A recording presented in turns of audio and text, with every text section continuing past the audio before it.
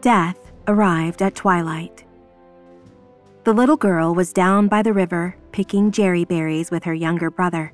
Their father crouched at the icy water's edge, replenishing his supply of aloe weed.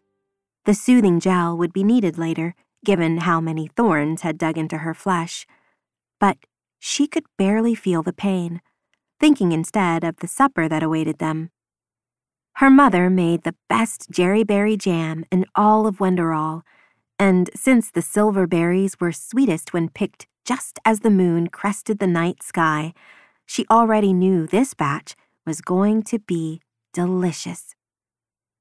If only she could stop her brother from stuffing his face with them, then she could finally deliver enough to their mother to reap the benefits of her labor. The basket was barely half full when the first scream cleaved the quiet night air. The girl and her brother froze, silver juice smeared around his half-open mouth, concern creasing her brow. Her emerald eyes looked to their father beside the wintry stream, a large bunch of aloe weed in his hands. His gaze wasn't on the mossy plants, but staring up at their small cottage on the hill, his face draining of color. "Papa, what—" "Quiet, Karen."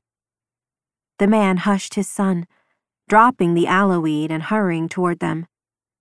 "It's probably just Zulika and Terrell playing around, but we should go check that—" Whatever he'd intended to say about their older sister and brother was stolen by another scream and a crashing sound that echoed all the way down to where they stood.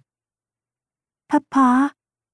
The little girl spoke this time, jumping when her father wrenched the basket from her hands, berries flying everywhere, and caught her fingers in his crushing grip.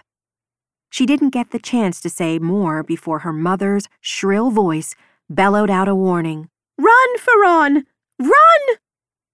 Her father's grip turned painful, but it was too late for him to follow his wife's orders. Soldiers were pouring from the cottage, their armor glinting silver even in the limited light, their swords raised. There were at least a dozen of them. So many, too many. The little girl reached through the scratchy brambles for her brother's hand, his palms sticky with jerryberry juice, his fingers trembling. There was nowhere to run, trapped as they were with the icy river at their backs, the current too fast and deep for them to risk crossing. "It's all right," their father said shakily as the soldiers neared. "Everything will be all right." And then they were surrounded.